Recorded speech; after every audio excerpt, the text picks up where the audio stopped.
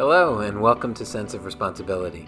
I'm Alec Lindenauer, a certified financial planning professional, husband, and chief allowance officer to 2 daughters. I'm also the creator of the Sense of Responsibility tools and how-to instruction parents need to raise their children into financially literate, money-savvy adults, even if they don't know much about finance themselves. I'm Julie Frans, a chef entrepreneur at heart, wife, and mother of 2 middle school children. I also curate the Sense of Responsibility community so parents have a forum to ask questions, share success stories, and discuss their journeys. As a financial newbie myself, I'm also cultivating our group support system to help carve out my own family's path toward financial literacy.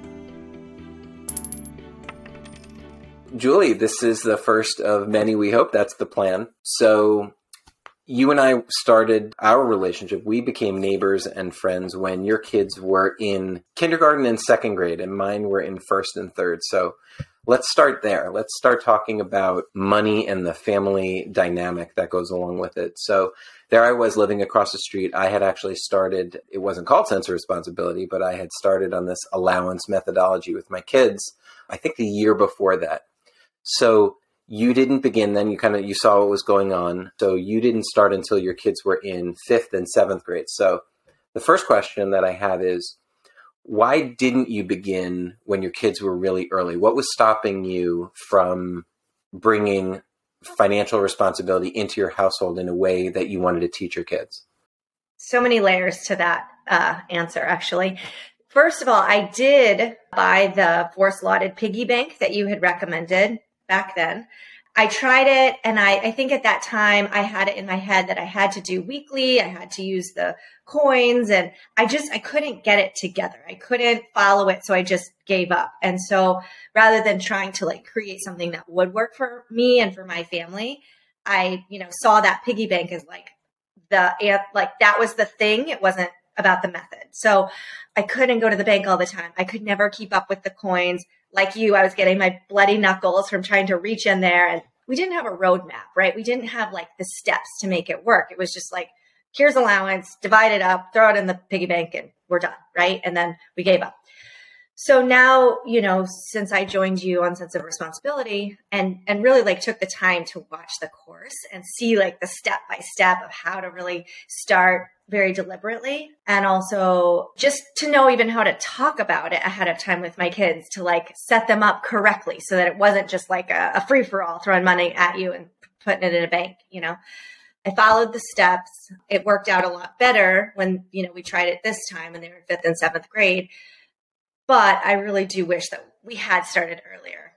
I'm kind of relating it to potty training, right? It's the earlier you start, kind of the easier it is to get the momentum. I really wish that I had started when we had originally talked about it and they were a little bit more impressionable. They're teenagers now, so they're a little bit more feisty. Right. Getting them to do anything at this point is a challenge. Yeah. But one of the things that we've talked about in the past is your upbringing around money and your discomfort on a certain level. And where do you think that played into it, kind of your upbringing about money? I was raised in a split family, right? My mom and dad were divorced when I was 2.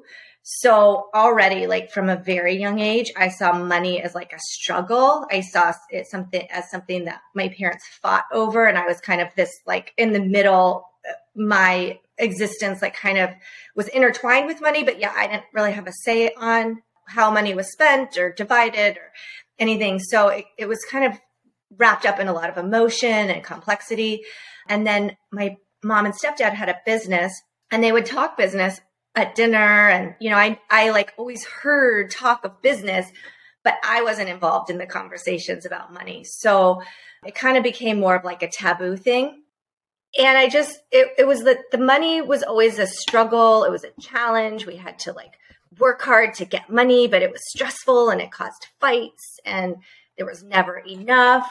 So I think for my whole life, it was just something that I wasn't involved in. I wasn't educated about. I wasn't part of the conversation. And I saw it as just constant struggle. And, I think that just played into the way I saw money in my marriage and when I had kids, we were always just struggling. We couldn't quite get there. And we just never really talked about it. We just didn't budget well. I think I just carried a lot of that childhood money energy with me. So I have to imagine that kind of played into all of it too, in terms of the delay, right? Not just the bloody knuckles, but Right. carrying that baggage, if you will. Totally. I think when you and I started talking more about sense of responsibility in a way that, motivated me to get started, I really put more focus and energy into like talking about money and thinking about money and shifting all of our perspectives about money. And it's really helped our whole family. I mean, the way that Robbie and I are able to talk about money as a married couple, and the way that we're able to talk to our kids about money, and the way that we've shifted conversations from before no or yes. You either say no to that expense or you say yes to that expense. Now it's like let's talk about this. Like, why do you want that? And is it worth it? And how can we work towards it? And do you think that this is worth it to you? I mean, it becomes this whole conversation, which we never had as a family or as a married couple before. Yeah. So it's totally shifted our dynamic. Thank you, Alec. You're welcome. Has that been the most surprising thing as you embarked on this? Is the impact on the larger family as opposed to just on your kids? Or is there some other thing that you would say is the biggest surprise?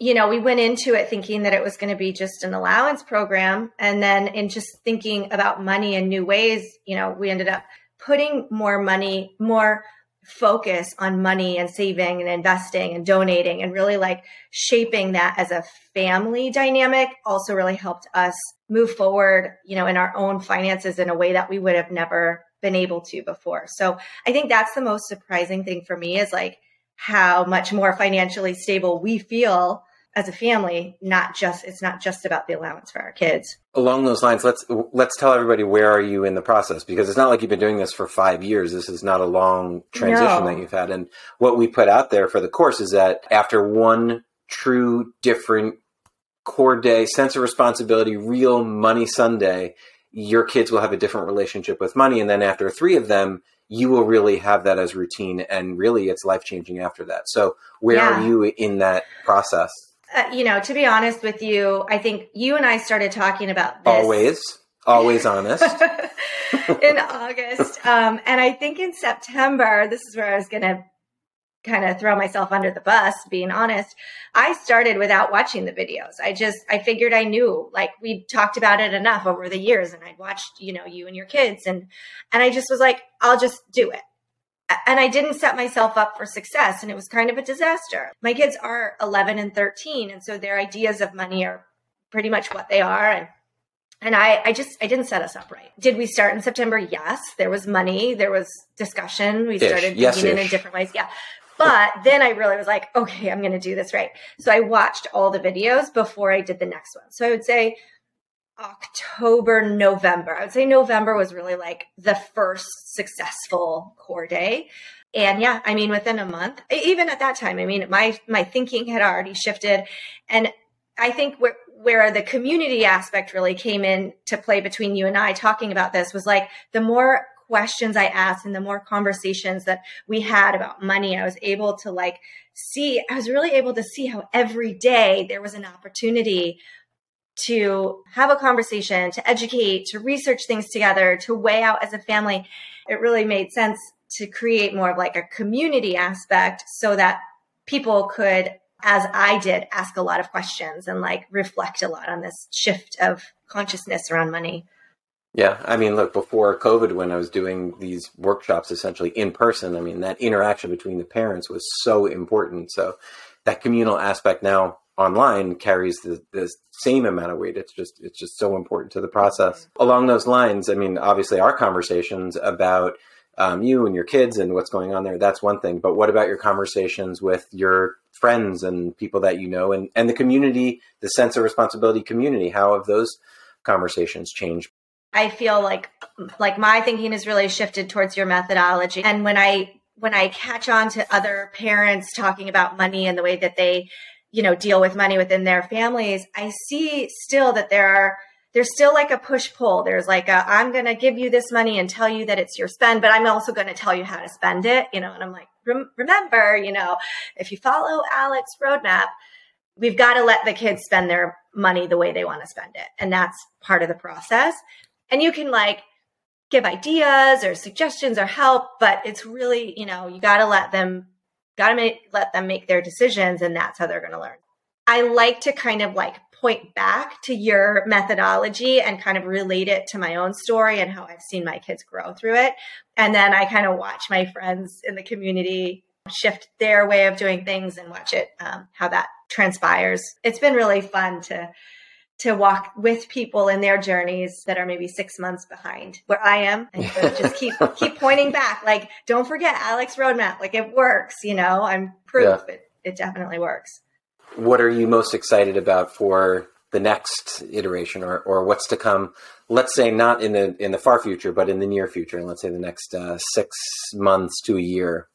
We're at a turning point right now where we did just get our kids' debit cards. And it's going to be an interesting transition because we still are going to keep all of the core day learning opportunities going that we've, already started. So we're still going to use some cash. We're, some things maybe won't be in cash and some things will be in cash. And we still want our kids to use cash for spending, and we'll still track, everything on the journals. But I think it'll be a nice next step for the kids where they kind of feel even more sense of independence and responsibility. I think it'll be nice for the summer also going into this kind of next step because they will be traveling a little bit without me. And I'm excited to kind of continue this process as they get older, encouraging them to also learn new skills and new tools.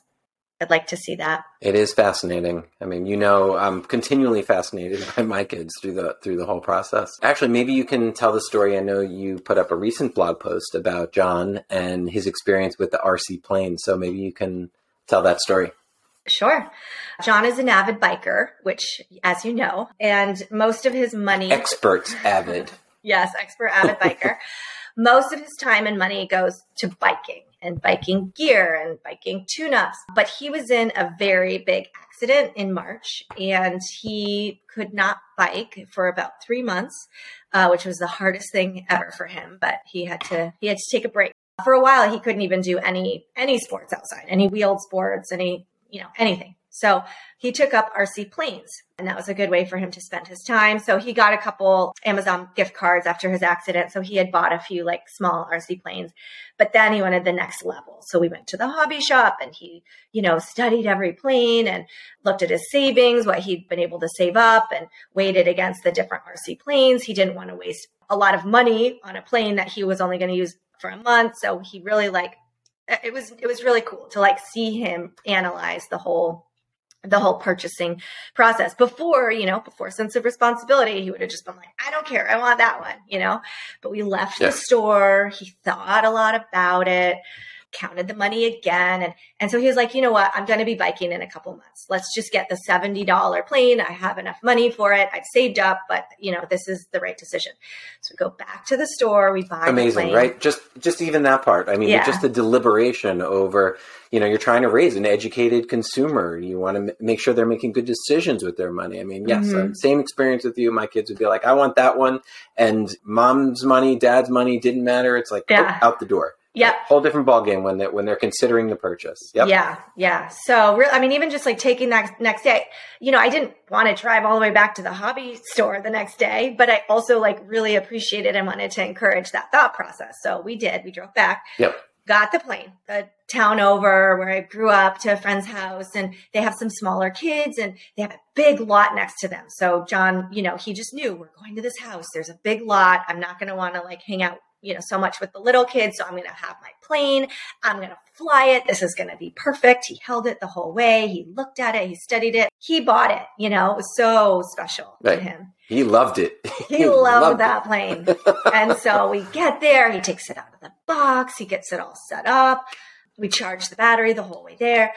And so I just get into the first conversation with my old friend, we're just barely into the second sentence or the second topic or whatever. And he comes running up the driveway. It's already broken. I guess, I don't know. Was it a little too breezy that day? Was maybe the RC, the remote control piece was different than he had expected. But anyway, it nosedived. It crashed. It broke. I mean, the wings broke. He was asking for tape. He was taping it back together, took it out, crashed again. So in the blog, there's a picture of the broken plane. I mean, destroyed, like absolutely destroyed. I called the shop. As a plane crash should be, right? Yeah. It was bad. But he kept trying. It was like, he just thought, okay, I can fix it with tape. It was really sweet, but he had bought that with his money and it was very special. And so we called the shop. They're like, we can't really return it. You can bring it in. We can try to fix it for you, which we did. And they did. And it still broke. I felt really bad for him. He'd worked for that savings and been saving for a couple of months. He'd worked for that plane and used all of his saving money in his bucket.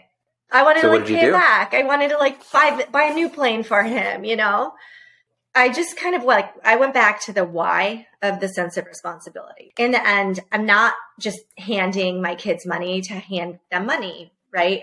There's a why. They need to learn the lessons of spending money. And maybe sometimes they make mistakes and maybe sometimes things break or get lost or whatever, but that's life. So when I have something and it breaks, nobody comes and gives me the money for it or buys me that thing new. I either have to resave and repurchase it or just let it go and learn from my mistake of that purchase. So anyway, he didn't really ask. I mean, he didn't expect me to buy it for him again. He didn't expect me to give him the money. And maybe that also was part of the sense of responsibility working, right? Because this was a few months after we'd started. So for sure. He didn't ask for it to be repaid.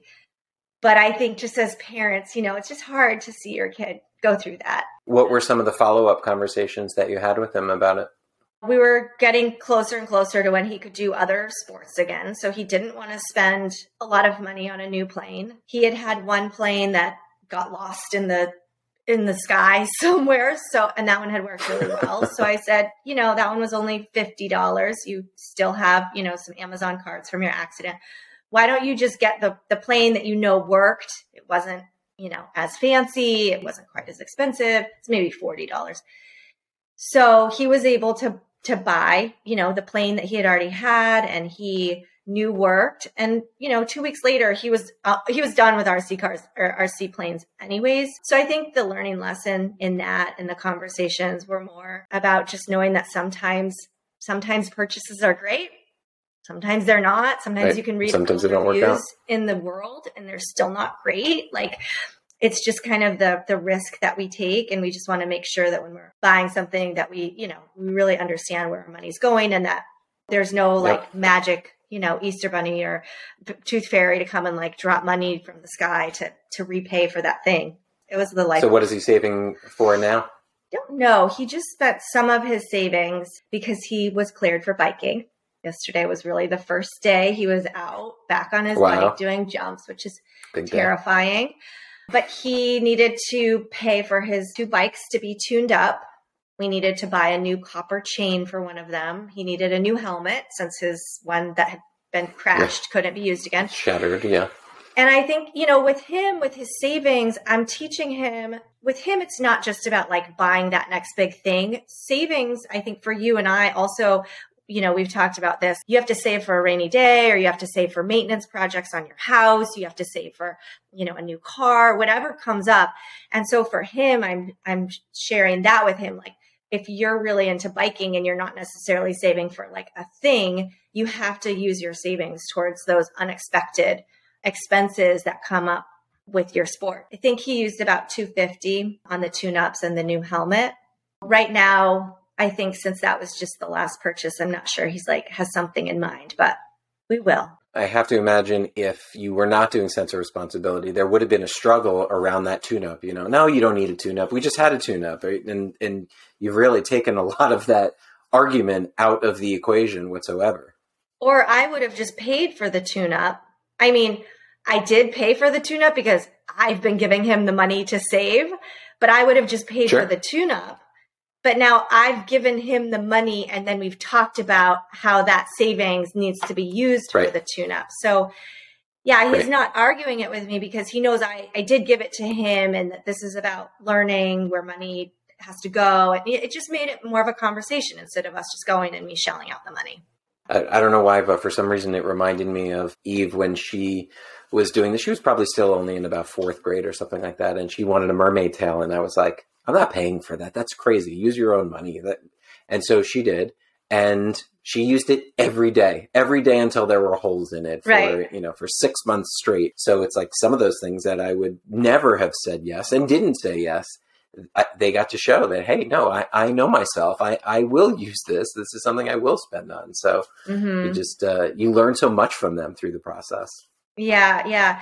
This was just a cute story that happened last night. I see little shifts and changes almost every day with my kids. And now I'm like more in tune with them. We always have these conversations about wants and needs. And if Cassidy wants to go shopping and she has to use her own money because it's a want. And last night she was going with a friend to dinner. And she was like, oh, there's going to be shopping there, but I don't really have enough to buy something. So before she walked out the door, I just handed her $25. And I said, I hope you have fun tonight. And she just like lit up and just gave me the biggest hug. And it's like, thank you, Mom, And before she would have either asked me for it or, been annoyed if I didn't give her more or, it would have been a struggle. And now she understands that her budget and her allowance and everything is kind of set in this parameter. And so just that little gesture of $25 out of the blue, I just like saw the gratitude that I hadn't seen before when it came to money. So it goes back to your scarcity conversation of just like when you make it more scarce, then every little bit means so much more. And dare I say, that is what so many people are trying to do. They're trying to teach the value of $1. So the value of the $25 has been increased so much by giving them the experience of being able to spend it on their own. We want to teach our kids gratitude too, right? I mean, every parent wishes their kids were more grateful. And so in that moment, I was like, I'm not only teaching my kids about scarcity and the value of $1, but like I just saw a moment of true gratitude that I did not expect. It was really sweet. Yeah.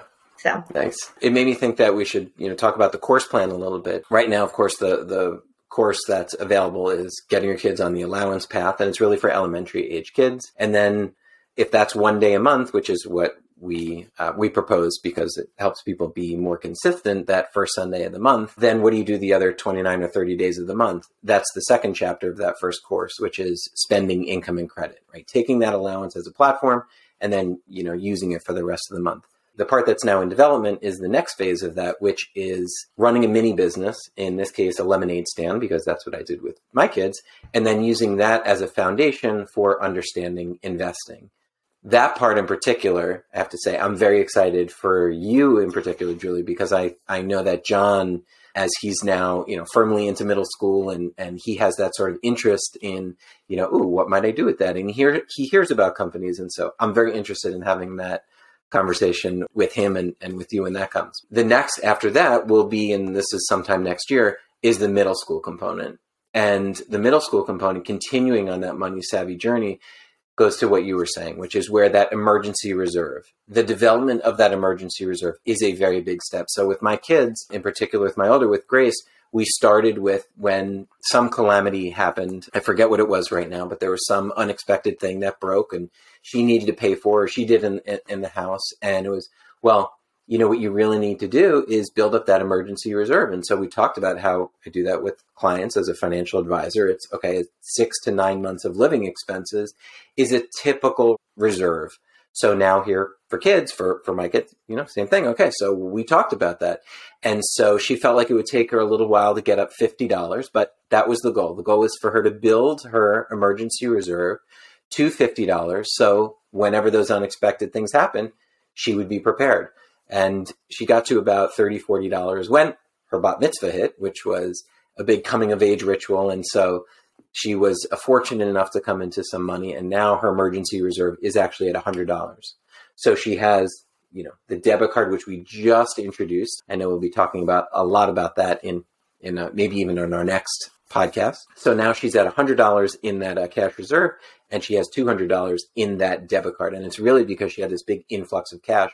And I trust her because she's been doing this for now since third grade, and she's now going into high school. So it's a long ramp up to that, but she can handle that much cash and that much cash management. And you're already on that path. So it's amazing to see that they understand that cash reserve already. John does. John does. I wouldn't Which say is age Cassidy's appropriate. quite there.